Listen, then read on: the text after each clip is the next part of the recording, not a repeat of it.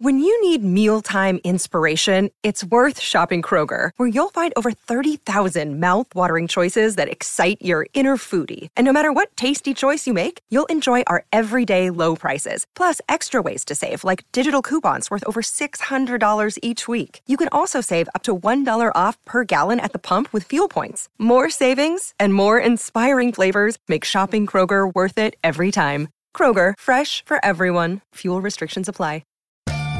Bij Burger King gebeuren spannende dingen. Wat dacht je van een classic cheeseburger, chicken nugget burger of sundae voor maar €1 per stuk? En dat is nog niet alles. Alle King deals zijn maar €1. Haal ze nu, alleen bij Burger King. Good afternoon. Welcome to Royal Blue Podcast, the Monday night pod.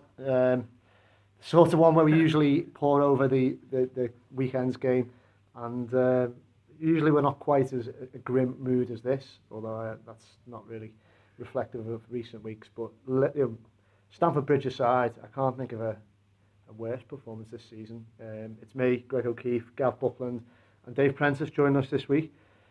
And Preno, you watched it yesterday. Where'd you start? I know Koeman said afterwards that he was worried about some aspects of the performance, and understandably so. But the biggest worry for me is that it smacked of a performance from players that don't really believe in what they're being asked to do. And having come so quickly into a new manager's reign, that really concerns me. Certainly the tail end of the Martinez regime, we could see it. We could see quite clearly the players didn't believe in what they were being asked to do. Initially under Ronald Koeman, yeah, great. So the players were buying into it. They were changing things. They were, speaking very positively about the impact on the training ground. You could see the impact on the pitch. But certainly in the last 5 or 6 games, whether it's a confidence issue or something, I don't know. But what worries me most is the apparent lack of urgency in so much of the play. I mean, that was embarrassing, that first 60 seconds, where I thought Match of the Day 2 was a bit harsh in highlighting Aaron Lennon as being, the guy that was, at fault for not, closing down on the halfway line and losing possession. But everything that followed that, I mean, Leighton Baines was far too slow in getting out to close down. Gay gave the ball away. Gay gave the ball away and won a tackle, the kind of tackle he was cleaning out very early in the season. And then Phil Jagielka, it looked like a fairly standard headed clearance, which he missed.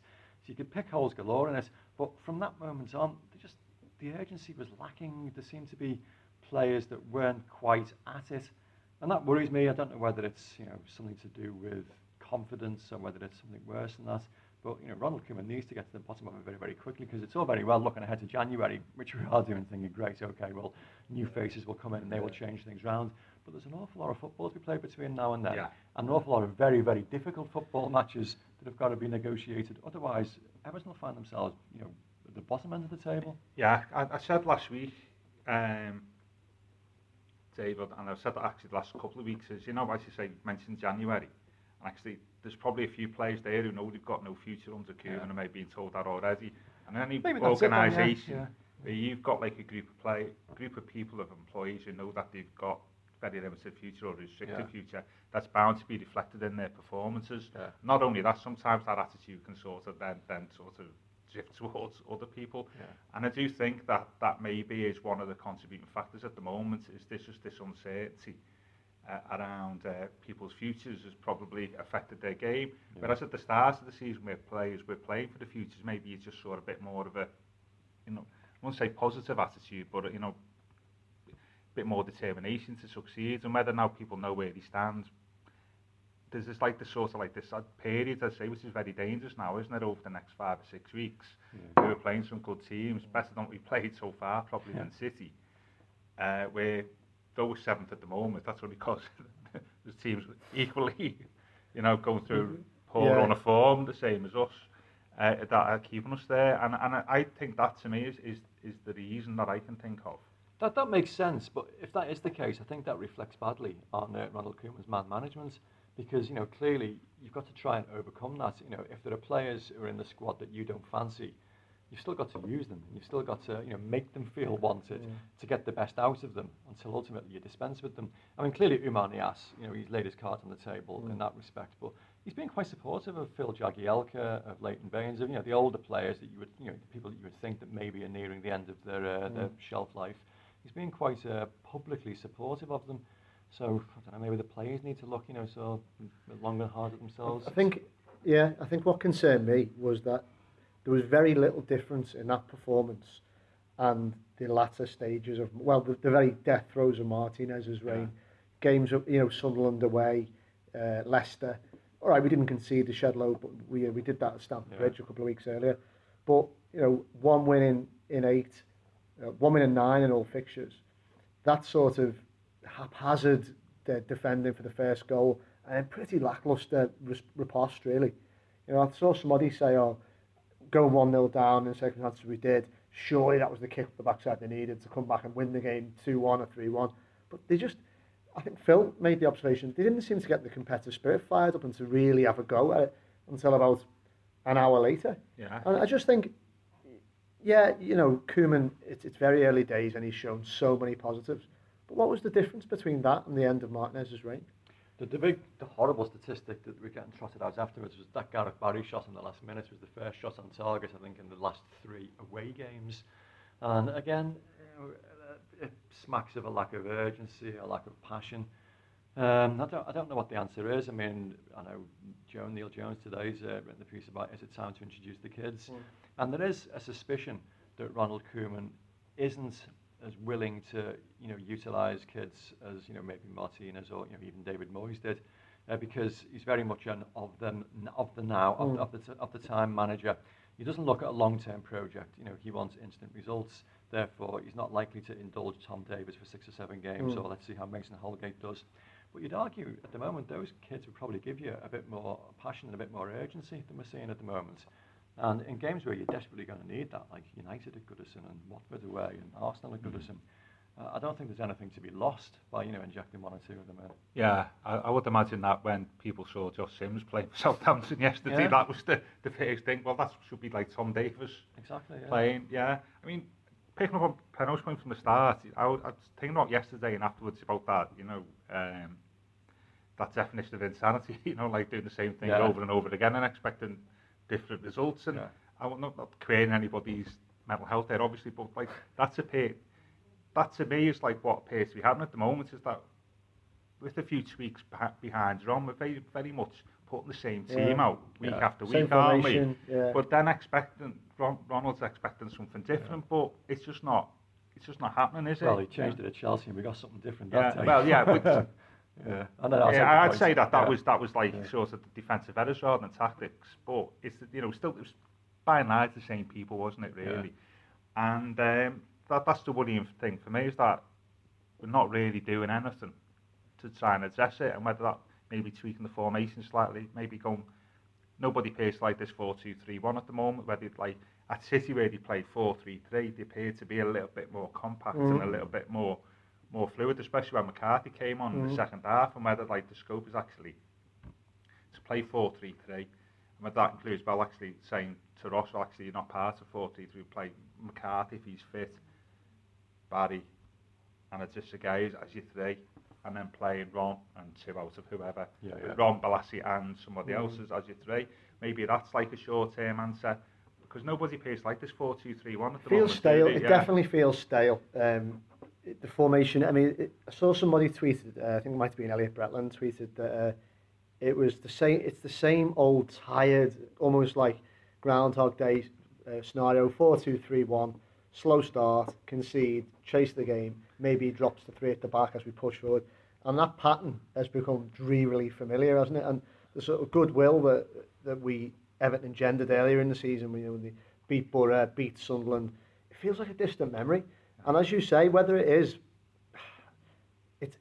I'm always loath to kind of, because Ross Bark gets the finger pointed at him way too quickly, and it's always, everyone else was awful yesterday as well. So it'd be unfair to single him out, but that position where he plays is so important, really. And if it's in a 4-2-3-1, and you need to support Lukaku, I just don't think he's doing enough to justify his place in the team. Well, I mean, we saw a number of misplaced passes from Ross yesterday, but I mean, and again, an alarming statistic was that he found Romelu Lukaku with a pass once in 90 minutes. Twice. Martin Stecklenburg found Lukaku more times than Ross Barkley, and Ross Barkley's the number 10. Now, does that mean that Ross Barkley maybe isn't, earmarked for that role? He could be better, used elsewhere. I find it a difficult one discussing Ross Barkley because he clearly does have an immense amount of talent, but you just don't see it expressed as often as it should be. A number 10 has got to be, a really sparky, sprightly, creative player, in the Eden Hazard, in the Philippe Coutinho mould, a player that makes things happen, that scores goals and, creates chances regularly. Ross scores, a reasonable amount of goals, but you don't see enough, that spiky creativity around the box. And I don't know, is he better, as a number 8 maybe, so as a, a whole... It's a regular discussion, but he's not even scoring goals at the moment, is he? He's even stopped shooting. He used to have quite a decent success rate from shooting outside the box. Yeah. He seems to have stopped doing that. Yeah, but sometimes you can pick up the ball too deep, can't he? Like you say, you want him to be a 10. Yeah. You want to play them just that role, like David Silva or something, like in and around the opposition box, don't we? But Ross is picking up the ball sort of like in our half, on occasions. And having said that, I mean, not passing to Rom, that not necessarily might be Ross's problem. Rom's also got to make himself available and find space, hasn't he? And that was the other thing yesterday. And this is the thing with Rom, isn't it? That, sometimes he needs to put his game head on, doesn't he? You get the impression that when things aren't going well, he's one of the first whose heads go down. When tail end of last season, for example, like the last 2 or 3 months, he was going through the motions entirely. And you just worry that something similar might be happening now in the, performances aren't good, results aren't good. So he's not the type that's going to absolutely turn into a firebrand and try and make it happen. Diego Costa, if you like. He'll just wait until the service returns again. And then, he'll become the very, very good player that we know he is. And yeah, he does need to do more. He needs to show himself more. But it's a two-way thing. He will always claim, I suppose, that if the service isn't there, he can't do that. There's just an awful lot of things wrong at the moment. Quite how you rectify that in the short term is difficult to put the finger on. We have to mention the skipper again, Jagielka. Someone mentioned during the sort of the fume, inevitable fume and understandable fume afterwards, that there's a fear that was their fear that it was going to be like a sort of slow death by 1,000 cuts like Distan suffered, where all that goodwill engendered over many years of faithful kind of displays and being a good club man and a good defender might be eroded, especially in this sort of social media age where each display, if this isn't just a protracted run of bad form and if it is actually just the end, then it's going to be eroded in a sad way, really. Without sounding too sentimental, I think it will be sad. I'm still clinging to the hope that it is just a poor run of form because, in general sense, he's only 34 now. Distan started to go when he was 36, so I hoped he might have a year left in him, but the evidence at the moment is suggesting not. Again, he didn't cover himself in glory for the goal. Again, Prano, you mentioned that Neil Jones stats piece. He lost far more headers than he won. He just didn't cover himself in any sort of what you would expect level of performance. Yeah, it has been worrying for a couple of weeks now, and the time surely is right for Funes Mori to be given, a run, if not an extended run. I mean, I'm not a massive fan of Funes Mori. I think he does, act a little bit rashly on occasion and, dive in far many times than he ought to. And I've always thought that Jagielka is the older, more composed head. But at the moment, Jagielka's costing Everton goals. I mean, he cost Everton all 3 points at the weekend by not winning that header. The penalties that he's conceded this season. I like Jagielka an awful lot, and it has been a fairly dramatic erosion of form. And like yourself, I hope that maybe it is temporary rather than long term. But I think the time has come where changes do need to be made. Whether that's Mason Holgate coming in, who did nothing wrong for me at the start of the season. I didn't really see why he should lose his place as quickly as he did. Or Murray certainly coming in. Things like you said earlier, Gav. Sort of repeating yourself and expecting things to change. Results, It doesn't happen. So changes do have to be made. And that's certainly two obvious ones that could be made. So defensively, because even the full-back areas, Holgate has played full-back before, and Coleman has been so in and out for me this season. Yeah. I mean, all right, he pulled that ball back beautifully for just a guy who should really have done a lot better. But it was a fleeting moment. His passing has been awry this season. And Baines, he hasn't quite come back and been at it as much as he should do. You can pick holes all the way. Yeah, but he could do. I mean, the point, but we look at yesterday. You got Stecklenburg, who's worth 34. I know slightly different to keepers. Jags is 34 as well, isn't it? As you said. Yeah. Ashley Williams is 32. Leighton Baines is 32. Gareth Barry is, 35, is he? Yeah. 36 this season. Going on 36. So that's like sort of 4 or 5 of your players out of 11 who are like 32 plus. In a league which is like so intense. Yeah. Phil McNulty called it reminiscent Dad's Army. Yeah, There was an article that written this morning. There was a line that says, that the 2011 feel about it, and I think those individual players are decent, but put them all together sometimes in the same mix, all the weaknesses tend to be found out a little bit, don't they? And if you think like James is 28, isn't he? So you haven't looked there.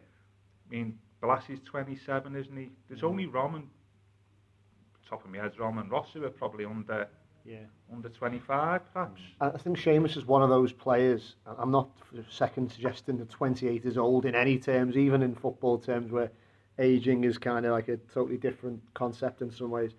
But he's got a lot of miles on the clock, hasn't he? Because a bit like Rooney in a sense, not quite so young, but he was thrust into the Premier League at a young age from Ireland and started playing regularly for Everton, in his early 20s. A couple of years ago, he played the season by some distance, wasn't he? And I think you've only got to see some of the clubs he's been linked with in his time at Everton.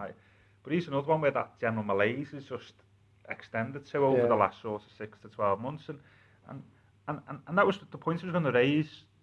Is bear in mind, you just basically not criticise, but we pick faults in like most of the team apart from.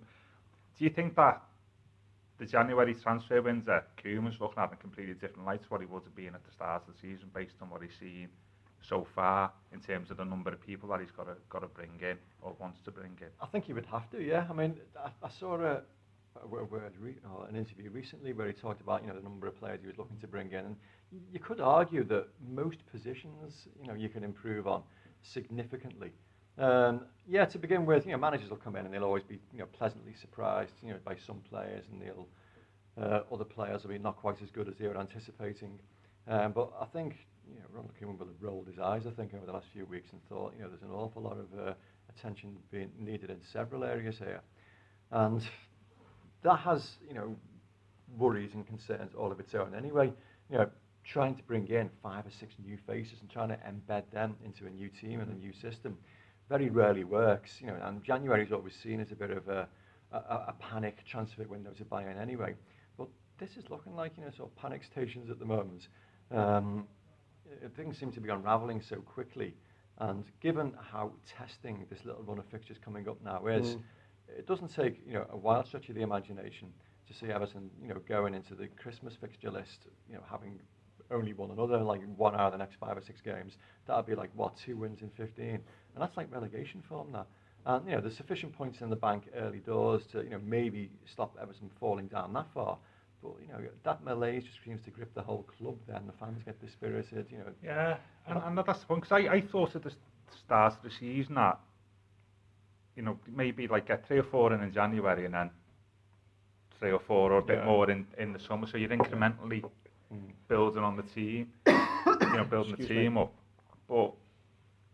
And that's easily done than bringing 7 or 8 players in January, isn't it? But as you say, the market's not the same, and also as well, you're integrating players mid-season. Sometimes you get the players when January they're not even fit, are they? After having not been playing, and I just think it's caused this little run and what may happen between now and Christmas has caused us a bit of a problem with the January transfer window, really, and how it then affects the longer term strategy of the club. Well, I think you said before, and Phil definitely reflected it in his verdict yesterday.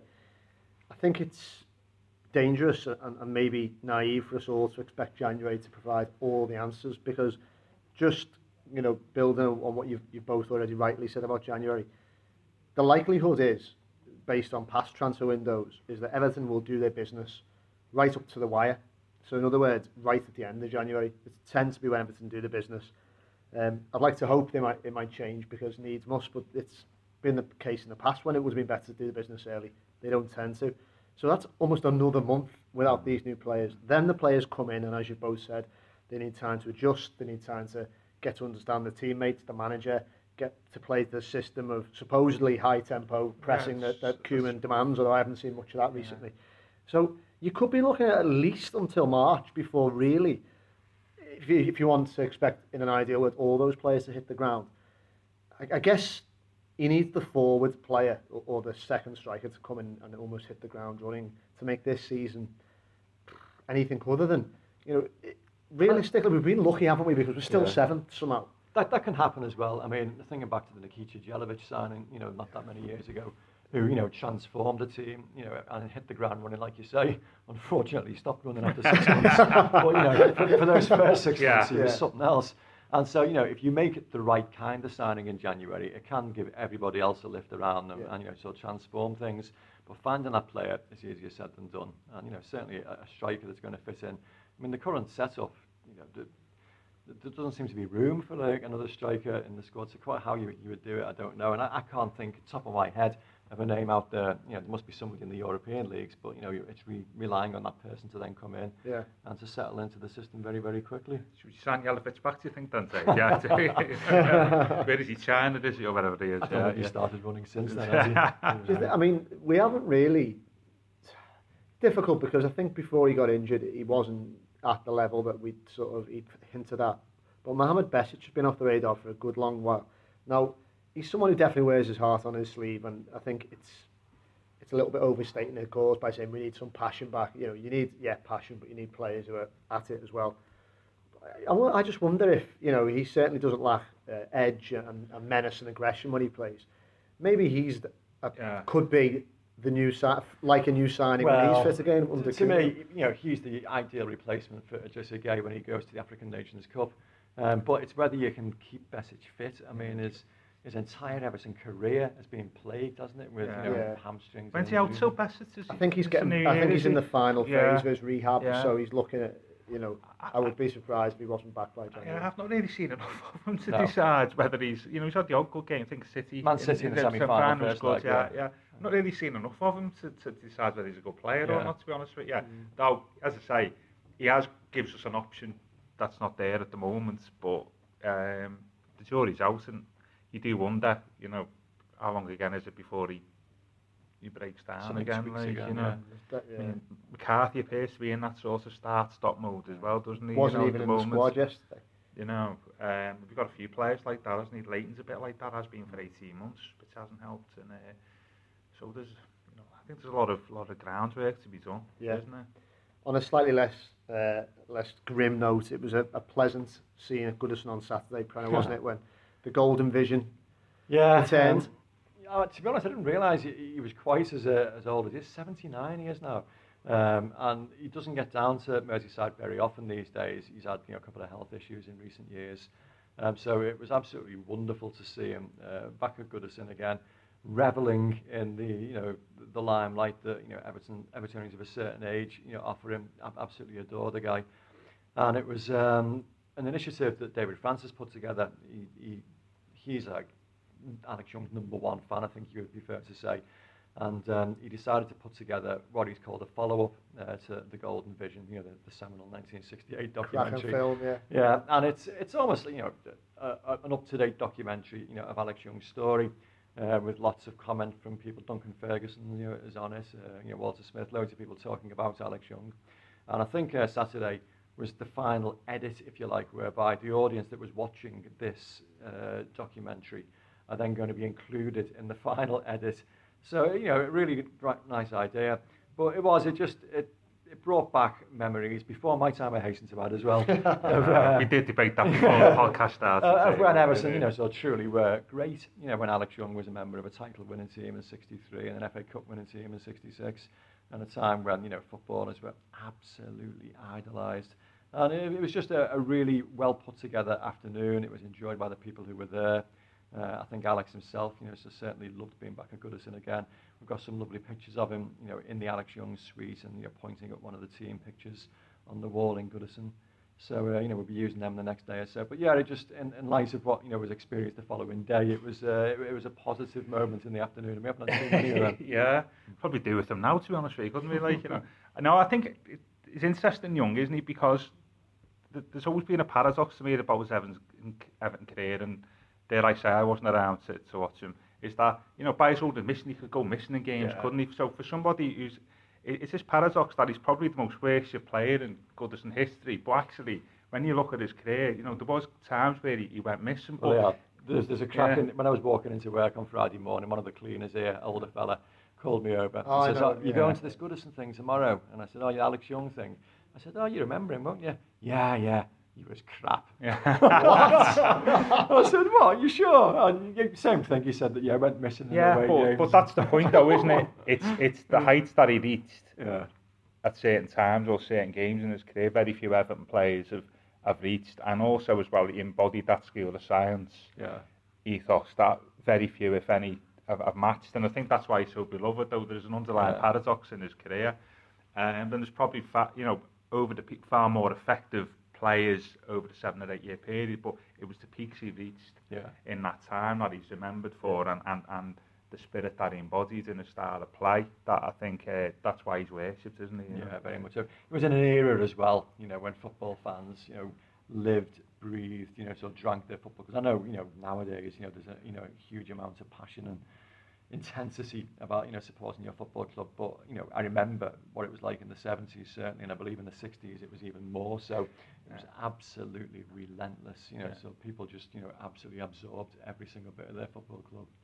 Applaud David France for going in the extra mile, for doing it as well, and brilliant to see him back in Merseyside. I implore you, if you haven't seen the Golden Vision, to dig out a copy. I think it's on YouTube. You can find a copy uploaded. It was a BBC Ken Loach film, wasn't it? Absolutely hilarious and a real insight into. Well, it's of its time, isn't it? There's a couple of sentences in it. You raise your eyebrows at, but it's an insight into what watching football was all about. And one of the guys here actually interviewed a chap called John Munro, who was a young supporter. It was actually in the film itself. And Ken Loach had just said he wanted a group of genuine Evertonians who were going down to the game at Arsenal to appear in it, and they did. And back in the days when you had to jump on a transit van and travel 8 or 9 hours overnight because the M1 wasn't open properly, and it was just an incredible snapshot of history. I was doing that in the 80s, though, to be fair. I took back of a transit van, So at least we finished this podcast with smiles on our faces, and I didn't expect that when we started. Thank you very much for listening, and we'll be back on Thursday as we reflect on some different themes and look towards the small matter of United at Goodison Park. Thank you.